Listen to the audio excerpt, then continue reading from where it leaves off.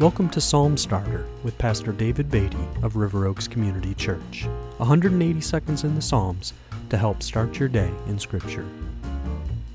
We're continuing today with Psalm 139, a psalm written by King David. I will read the final section of the psalm, verses 17 through 24. How precious to me are your thoughts, O God! How vast is the sum of them! If I would count them, they are more than the sand.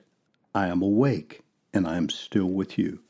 Oh, that you would slay the wicked, O God! O men of blood, depart from me.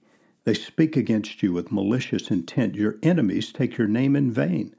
Do I not hate those who hate you, O Lord, and do I not loathe those who rise up against you? I hate them with complete hatred. I count them my enemies. Search me, O God, and know my heart.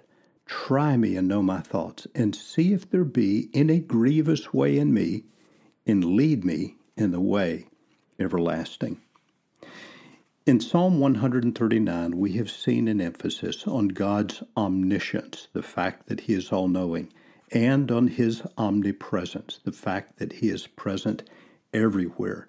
In verses 17 and 18, King David is marveling at the vastness of God's knowledge, and he links the vastness of God's knowledge to God's great care for him when he says, I am awake and I am still with you.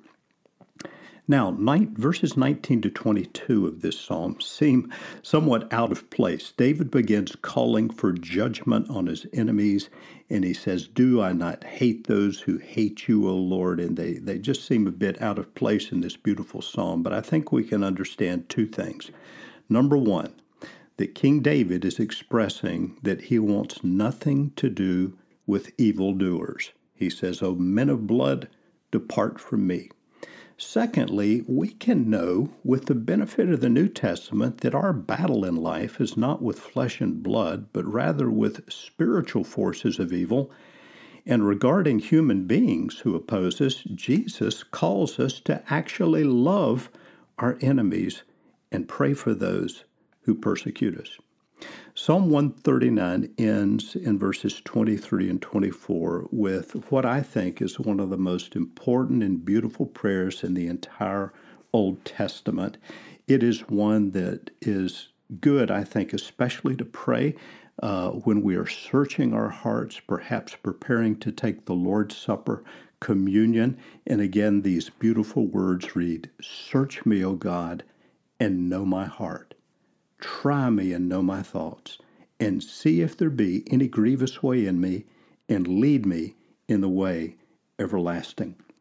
The omnipotent, omniscient, omnipresent God is able to search us and lead us in His everlasting way.